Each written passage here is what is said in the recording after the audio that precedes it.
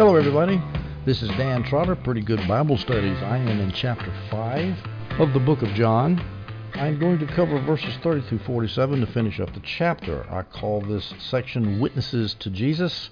As you will see as we go through the exposition of this passage, the context here is John chapter 5, where Jesus has just healed an invalid who had been paralyzed for 38 years. He healed him on the Sabbath, got the Pharisees all upset with him, and they're on his case.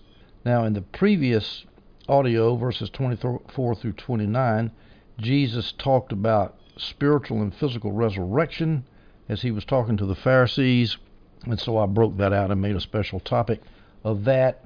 And this whole chapter, by the way, is an interlude in Jesus' great Galilean ministry. John leaves out most of all the events of Jesus that Jesus was doing up in Galilee, but Jesus took a trip down to Jerusalem in the midst of that Galilean ministry to go to a festival, probably the Passover, we're not sure, and he had this healing incident.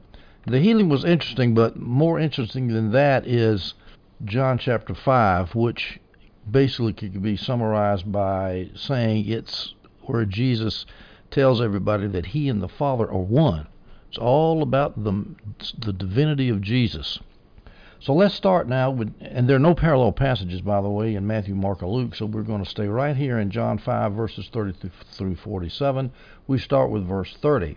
I can do nothing on my own, Jesus, can do nothing on my own. I judge only as I hear, and my judgment is righteous, because I do not seek my own will, but the will of him who sent me. Now, when Jesus says, I can do nothing on my own, this reflects what he said in several verses previously in John 5, verse 19. Then Jesus replied, I assured you, the Son is not able to do anything on his own, but only what he sees the Father doing. For whatever the Father does, the Son also does these things in the same way. So we see that the will of the Father and the will of the Son are exactly in tune. Jesus doesn't do anything on his own. The wills of the Father and the Son are simpatico. This is a good example for us, too. If Jesus is our human exemplar as the God-man, and we want to follow his example, we should try to do as much as possible the will of the Father. We should not try to do things on our own will, in our own desires. Now, John Gill points out that here Jesus switches from the third person to the first person. He says, I can do nothing on my own. Previously, he was just talking in the third person as the Son of Man. For example, I think it was in verse 27, he says this, and he has granted him the right to pass judgment. He, the Father, has granted him, Jesus, the right to pass judgment. Third person, him, because he is the Son of Man. But now Jesus is bringing it to them straight. Look, guys, look, Pharisees, I am the Son of Man. I am the Son of God. This idea that I just mentioned, by the way, that we should use Jesus as our example of trying to follow the will of the Father perfectly, is not just my idea. Adam Clark pointed that out in his commentary. I think it's a key point.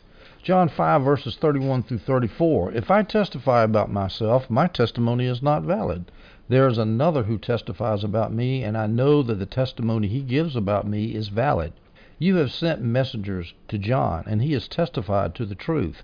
I don't receive man's testimony, but I say these things so that you may be saved.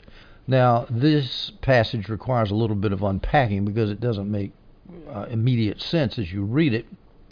So let's start with verse 31. If I testify about myself, my testimony is not valid. Now remember, this whole passage is going to be about testimonies to Jesus as the Messiah.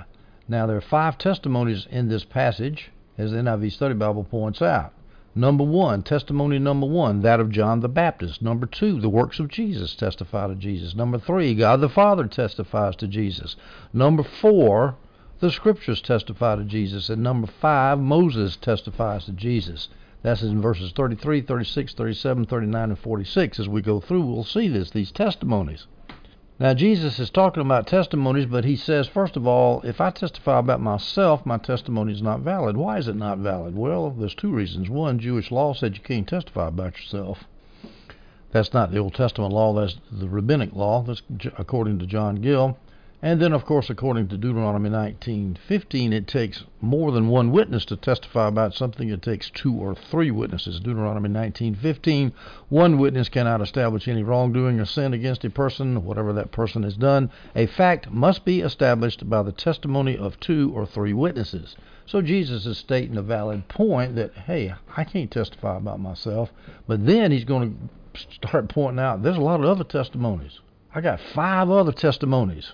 So one testimony, sure, is not enough, but I got 5 others, and you guys ought to believe, but you don't. So you are therefore culpable. But he starts out in verse 31, there is another who testifies about me. And I know that the testimony he gives about me is valid. Now the problem is we don't know who this another is. There's 2 options. It could be God the Father.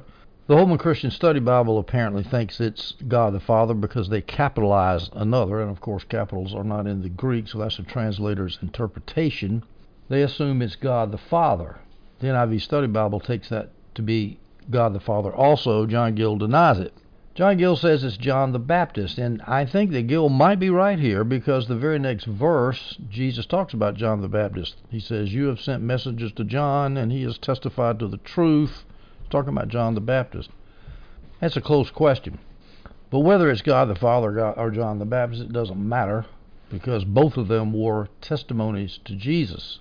And Jesus says, I know that the testimony that he, God the Father, or John the Baptist gives about me is valid. In other words, I know it even if you guys are too spiritually obtuse not to know it. Now when Jesus says in verse 33, you have sent messengers to John and he has testified to the truth, he is mentioning the commission that the Sanhedrin sent, the Jews from Jerusalem sent to John when he was in the Baptist, John the Baptist when he was in the desert testifying about Jesus. They sent a commission to find out who he was, and that commission had priests and Levites in it, Pharisees too, if I recall. And they went to him and said, who are you? This is John 1:19. This is John's testimony when the Jews from Jerusalem sent priests and Levites to ask him, who are you? And what Jesus is saying, look, you've already investigated, and you find out a testimony to who the Messiah is, namely me, but you didn't listen to him. Well, the implication, he didn't say you didn't listen to him, but the implication is you didn't listen to him. So I've got, besides my witness, I've got another witness, John the Baptist. And perhaps God the Father, depending on how you interpret verse 32. So that's at least one, perhaps 2 witnesses. And then he says in verse 34, he says, I don't receive man's testimony, but I say these things so that you may be saved. Now, what he's saying is, when he says, I don't receive man's testimony, Adam Clark says, you need to add only at the end to interpret it. I don't receive man's testimony only. I don't merely receive man's testimony. Of course he received man's testimony. He just said he received John the Baptist's testimony. But what he's saying is, I don't just rely on man's testimony, but I say these things to you so that you may be saved. So what he's saying is, I don't need John the Baptist's testimony, but I'm telling you John the Baptist's testimony so that it might help you believe that I am the Messiah, that you might be saved and not damned. I'm trying to help you out, Pharisees and Sadducees. I'm trying to point out all the evidence that exists that I am the Messiah. Now, the NIV Study Bible points out that John's testimony was not as important as the testimony of the Father when he says, I don't receive man's testimony. I don't need John the Baptist's testimony. The Father's testimony is greater because of all the works that he gave me to do, all the miracles that I'm doing because of the Father. So the Father's testimony was more important, but still, John the Baptist's testimony was important too. And so he says, I'm giving you this testimony so that you may be saved, even though John the Baptist's testimony is not as good as God the Father's testimony. So now we go to verse 35, the verses 35 and 36. John was a burning and shining lamp, and for a time you were willing to enjoy his light. But I have a greater testimony than John's because of the works that the Father has given me to accomplish. And there you see the greater testimony from the Father. And even if the testimony of another in the previous verse, in verse 32, does not refer to the Father, here Jesus explicitly refers to the Father in verse 36. The works that the Father has given me to accomplish, that's testimony from the Father. Okay, verse 35. John was a burning and shining light. Now the burning may refer to John the Baptist's zeal, maybe, or it could just mean as a very, very bright shining light. In other words, John's testimony, even though human, was a hugely powerful testimony. And it was such a powerful testimony that for a time you were willing to enjoy his light. Now, we have a problem here. How did the Pharisees enjoy John the Baptist telling them they were about to get chopped down like an axe laid to the root of the tree? Well, let's let John Gill give the answer here. Quote, "When John first appeared among them, they were fond and even proud of him. They gloried in him that a man of such uncommon endowments and of such exemplary holiness was raised up among them, and hoped that he was the Messiah, or Elias, that was to come before him, and pleased themselves that times of great outward honor and prosperity were hastening. Wherefore they flocked about him, and many of the Pharisees and Sadducees attended his ministry and would have been baptized by him." So yeah, they were excited when they thought John the Baptist was that glorious political Messiah who's going to deliver them from the Romans. They were very happy. For a time, they were willing to enjoy John the Baptist's light, as Jesus said. And of course, the implication is after a while, you turned on him. You turned against him, just like you're turning against me. Now, when Jesus said, "I have a greater testimony than John's because of the works that the Father has given me to accomplish," one of those works was the healing of the invalid at the pool of Bethesda, which the Pharisees had just seen, and as was recorded in the first part of chapter 5. We go now to verses 37 and 38. "The Father who sent me has himself testified about me." Now, Jesus has already mentioned the Father's miracles testifying about Jesus. Now he's going to talk about the Father testifying about him through the Scriptures. "The Father who sent me has himself testified about me." Verse 37, "You have not heard his voice at any time, and you haven't seen his form. You don't have his word living in you because you don't believe the one he sent." Now again, it's a little bit hard to see what Jesus is getting at here, so let's break it down. First of all, how has the Father who has sent Jesus, how has the Father testified about Jesus? This is probably, it doesn't explicitly say, but it's probably a reference to God's voice in the Scriptures. This is NIV Study Bible's view, Adam Clark's view, Jamieson, Fausset, and Brown's view, and John Calvin's view. That's my view too, because I think that's perfectly reasonable. So God the Father has testified about Jesus, and you don't listen to him. In fact, later on in this passage, he's going to talk about how you search the Scriptures, and yet you don't see me in the Scriptures. We'll talk about that in just a little bit. Now, it might not be the testifying about Jesus might not be God's voice in the Scriptures. There's two other options. One, it could have been the audible, articulate voice from heaven when God the Father testified about Jesus at Jesus' baptism, Matthew 3:17. "And there came a voice from heaven, 'This is my beloved Son, I take delight in him.'" Well, it could be that. They didn't believe that either. Or it could be just a repeat of the miracles. The Father has testified about Jesus through the miracles that the Father did through the Son. Or it could be all three of those. Scripture, audible voice, miracles. Either way, lots of testimony about Jesus. And you dumb Pharisees, you spiritually obtuse and blind Pharisees, didn't believe all this testimony. Now let's look at verse 38. "You don't have his word living in you." What word is that? Well, whenever you see the word "word," you always have the problem of interpreting from the context. Is this the written word, or is it the living word, Jesus? Well, we have these two options here. The first option is Jesus is telling the Pharisees, you don't have his written word living in you, the Scriptures. John Gill takes that view, and Adam Clark takes that view, that that's what Jesus is talking about, the Scriptures.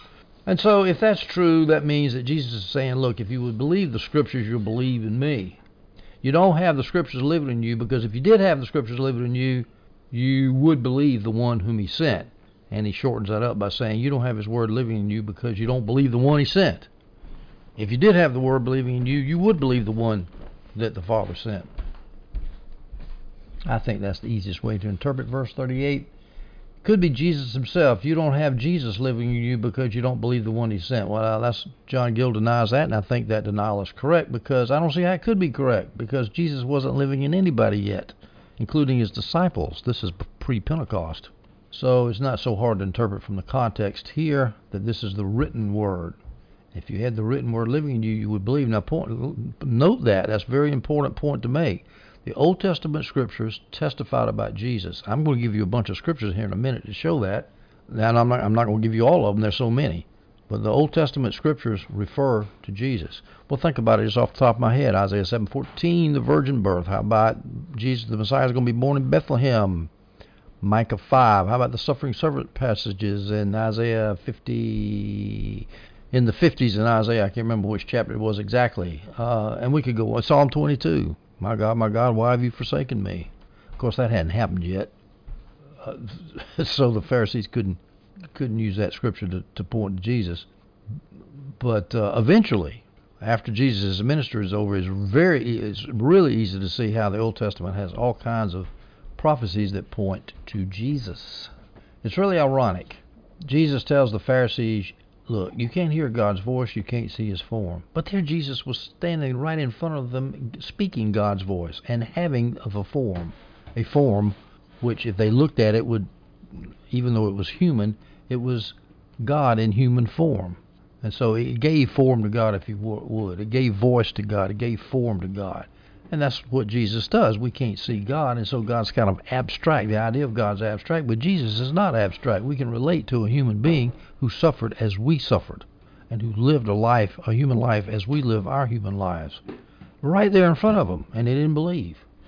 They were hard-hearted, folks. Extremely hard-hearted.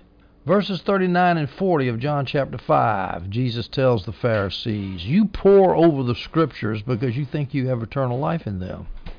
Yet they testify about me, and you're not willing to come to me so that you may have life. In other words, you got the Bible, you study it constantly. The NIV Study Bible says the Jewish leaders studied the scripture in minute detail. They reverenced every letter. NIV Study Bible quotes Matthew 5:18-19. For I assure you, until heaven and earth pass away, not the smallest letter or one stroke of the letter will pass from the law until all have accomplished.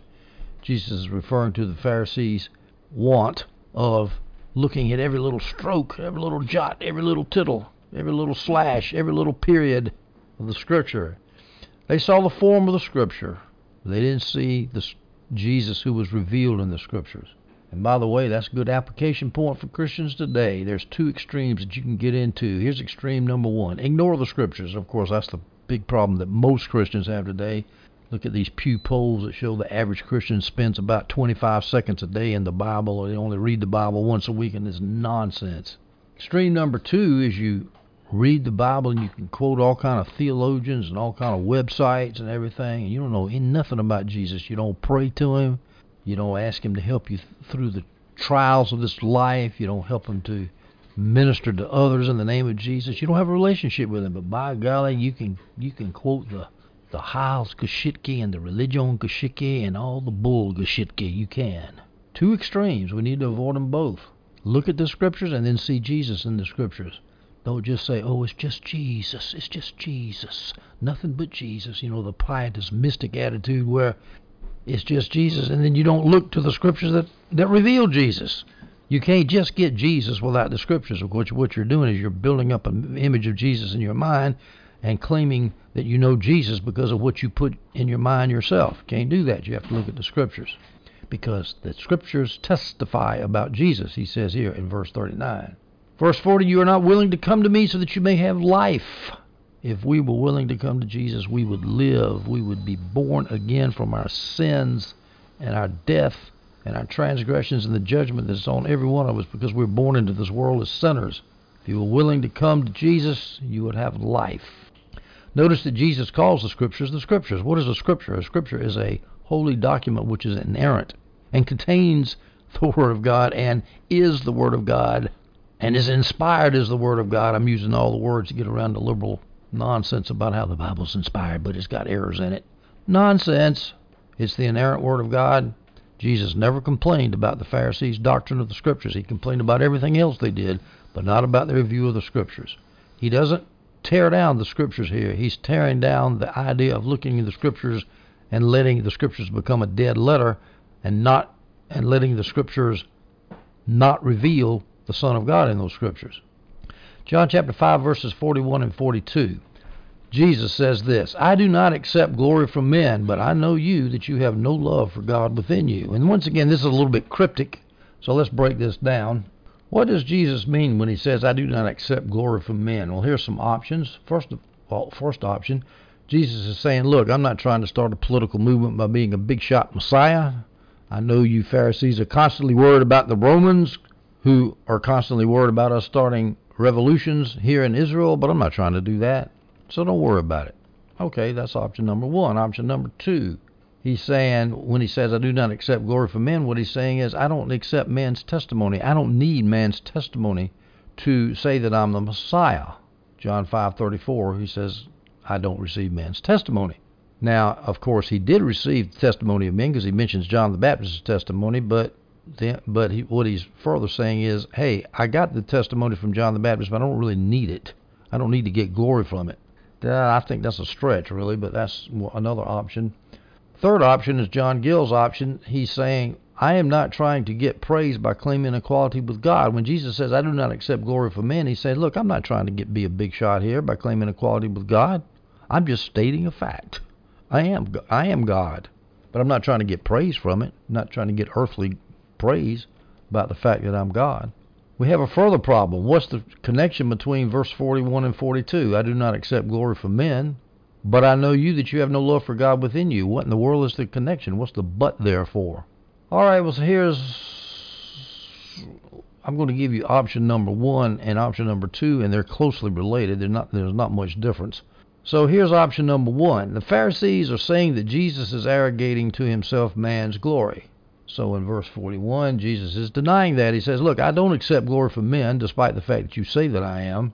And then the next verse 42, but I know you that you have no love for God within you. What the Pharisees are saying is, we are defending God's honor.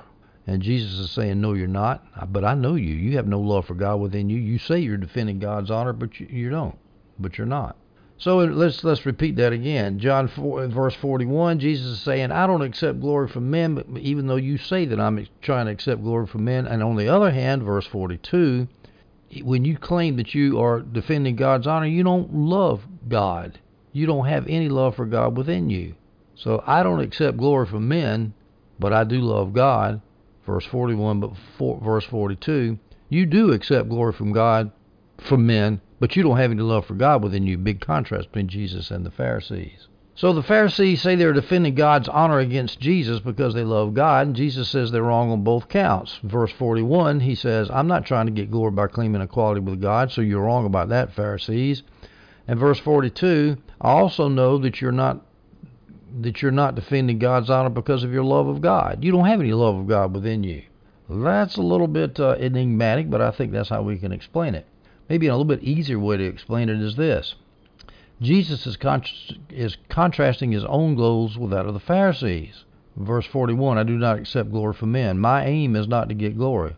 Verse 42, but your aim is to get human applause, and by trying to get human glory and human applause, that shows that you have no love for God within you. That, of course, leaves out, that implies a lot that you have to read between the lines. But at any rate, I think we can summarize these two verses by saying this. Jesus was humble and yet exalted in his status, but humble about it. The Pharisees, on the other hand, thought they were exalted in their status, and they were absolutely arrogant about it. We go now to verses 43 and 44. Jesus continues, I have come in my Father's name, yet you don't accept me. If someone else comes in his own name, you will accept him. How can you believe? While accepting glory from one another, you don't seek the glory that comes from the only God. If someone else comes in your own name, you will accept him. Well, who would the Pharisees accept if someone else came? Well, it could be that this is a reference to the Pharisees who emphasize self-seeking and human praise.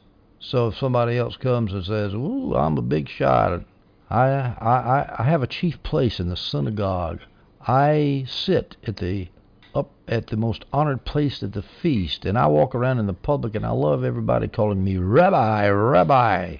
Wow, you'll accept somebody like that who's very arrogant, but whose status is really not all that great. He just thinks he is. He's arrogant. But you accept them, but you won't accept me. And I come from God the Father. My situation is much better than these arrogant people that you accept. On the other hand, it could be, as according to John Gill and Jameson, Fawcett, and Brown, that when Jesus says, if someone else comes in his own name, you will accept him, that Jesus is referring to all the false messiahs that have popped up. There's a problem with that. The Jewish leaders didn't accept false messiahs either. John Gill tries to answer that by saying, well, no, they didn't, but the people did. But Jesus is not speaking to the people. He's speaking to the Pharisees. So I don't think that that's going to fly. I don't think that's what it means. I think he's talking about arrogant people who come. That's who the Pharisees accept, not false messiahs. Verse 44, how can you believe while accepting glory from one another? You don't seek the glory that comes from the only God. If you don't seek glory from God, you're not going to believe. If you want to accept glory from one another, well, you're not going to believe in God. It's contradictory. You either love God or you love man. The arrogance of man. Accepting glory from one another is well known that the rabbis, when they taught, they quoted authority after authority after authority until they're stacked so high in the Talmud, the Mishnah, and oh my gosh, you can't wade through all that stuff. So they'll quote human authority, rabbinic authority, but they won't accept the Son of God who's standing right in front of them. Let's go now to John 5, verses 45 through 47, and we'll finish up this chapter. Do not think that I will accuse you to the Father, Jesus continues. Your accuser is Moses, on whom you have set your hope. For if you believed Moses, you would believe me, because he wrote about me. But if you don't believe his writings, how will you believe my words? Now Moses prided themselves on their attachment. The Jews prided themselves on their attachment to Moses. So this was a curveball. Jesus all of a sudden says, hey, you don't even listen to your hero Moses. You've set your hope on him. You don't even listen to him. Why? Because if you read Moses' words, you would see that he testified about Jesus. He prophesied about Jesus. For if you believe Moses, you would believe me, because he, Moses, wrote about me, Jesus. But if you don't believe his writings, how will you believe my words? All right, let's look at some scriptures where Moses pointed to Christ that the Pharisees didn't pay any attention to. The obvious ones. Let me start with the most obvious ones first. Deuteronomy 18:15. The Lord your God will raise up for you a prophet like me from among your own brothers. You must listen to him. Deuteronomy 18:18. I will raise up for them a prophet like you from among their brothers. I will put my words in his mouth, and he will tell them everything I command him. So there's the prophecy of the Messiah right there. This prophecy, Deuteronomy 18:15 and 18, was quoted by Peter in his Pentecostal sermon in Acts 3:22, and also by Stephen as he was being stoned in Acts 7. Acts 3:22, Moses said, the Lord your God will raise up for you a prophet like me from among your brethren, you must listen to him, and everything he will say to you. That's Moses. That's Peter, Pentecostal sermon. Stephen, Acts 7:37, as he was being stoned by the same Pharisees, or the same group of people. This is the Moses who said to the Israelites, God will raise up for you a prophet like me from among your brothers. So Moses clearly talked about Jesus, and the Pharisees didn't listen. Now, the NIV Study Bible makes the point that all New Testament writers stressed or assumed that the Old Testament points to Christ. And if you study the Old Testament, I'll tell you, you can't go wrong if you just have that as your guiding principle, as your guiding hermeneutical principle. The Old Testament points to Jesus, not to some millennium in the future with the nuclear bombs and the black helicopters, but it points to Jesus. The Old Testament prophets point to Jesus. Jesus constantly took his life and pointed people back to the scriptures to explain his life. How about on the road to Emmaus, the two disciples, Luke 24:25 through 27? He said to them, the disciples on the road to Emmaus, how unwise and slow you are to believe in your hearts all that the prophets have spoken. Didn't the Messiah have to suffer these things and enter into his glory? Then beginning with Moses and all the prophets, he interpreted for them the things concerning himself and all the scriptures. So Jesus clearly says that Moses predicted Jesus' coming. He told that to his two disciples on the road to Emmaus, Luke chapter 24, verse 44. And I believe this is when he's speaking to his disciples on Resurrection Sunday night. Then he told them, these are my words that I spoke to you while I was still with you, that everything written about me in the law of Moses, the prophets and the Psalms must be fulfilled. So Jesus told his disciples, hey, Moses talked about me. He also told the Pharisees, Moses talked about me, and you won't believe. Let's look at some other places where Moses talked about Jesus. Genesis 49:10. The scepter will not depart from Judah, or the staff from between his feet, until he whose right it is comes, and the obedience of the peoples belongs to him. That's obviously referring to Jesus. The scepter prophecy. Moses wrote Genesis 49:10. Moses wrote Exodus 12:21. Then Moses summoned all the elders of Israel and said to them, go select an animal from the flock according to your families and slaughter the Passover animal. Well, who's the Passover lamb? That's an easy one. That's Jesus. Leviticus 16:5. He, the priest, is to take from the Israelite community 2 male goats for a sin offering and 1 ram for a burnt offering. Well, who is the perfect sin offering? Who is the burnt offering? Read the book of Hebrews. It's Jesus. Moses talked about Jesus. Numbers 24:17, I see him but not now, I perceive him but not near. A star will come from Jacob, and a scepter will arise from Israel. That's talking about Jesus, the star, the scepter. Moses wrote Numbers 24:17. So, you say, Jesus was the end of the law of Moses, as John Gill points out in Matthew 5:17 and 18. Don't assume that I came to destroy the law of the prophets. I did not come to destroy, but to fulfill. But to fulfill. He's fulfilling. Well, here it says the law. That's Moses wrote the law, so he came to fulfill the law, and the prophets too, of course, but he came to fulfill the law. So all of Moses points to Jesus, and Jesus himself says that all of Moses points to Jesus. And 3 times here, to the Pharisees, to the 2 disciples on the road to Emmaus, and to his own disciples on Resurrection Sunday night. So I emphasize all that to show you that the Old Testament is important. I'm a New Covenant theology guy. I don't believe we're under the law of Moses, but I'm telling you, when you want to look for the Old Testament pointing to Jesus, who is the fulfillment and the culmination of it all, it's fun to look back and see that, yeah, the Old Testament law pointed to Jesus. We don't, just because we are now under the law of Christ in the New Covenant, doesn't mean we throw out the Old Testament and say it has no use for us anymore. Those prophecies and types are very, very valuable for us in the New Covenant era. Now, when Jesus finishes bashing the Pharisees and pointing out all the witnesses that he is the Son of God, remember those witnesses? The witness of John the Baptist in verse 33, the witness of the works of Jesus in verse 36, witness number 2, witness number 3, the witness of God the Father in verse 37, witness number 4, the Scriptures in verse 39, and now the witness of Moses in verse 46, and then he identifies himself with God the Father. Jesus does that. God the Father's works, God the Father's resurrections, God the Father's judgment, God the Father's words, God the Father's will. He identifies himself with all that. He has more or less worked the Pharisees over pretty good. They turned around and walked away without another word. At least John doesn't record anything. Adam Clark says the Pharisees walked off without answering Jesus because Jesus had completely confounded them. And I think Clark speculates quite accurately there. They'd had it with Jesus. They couldn't deal with him. Ladies and gentlemen, we have finished chapter 5. Now, in our next audio, we are going to skip a lot of stuff in the Galilean ministry, and we're going to pick up his Galilean ministry with the feeding of the 5,000. That is the one miracle that's in all 4 Gospels, the 3 Synoptics, and also John. So we'll do that next audio. Hope you enjoyed this one.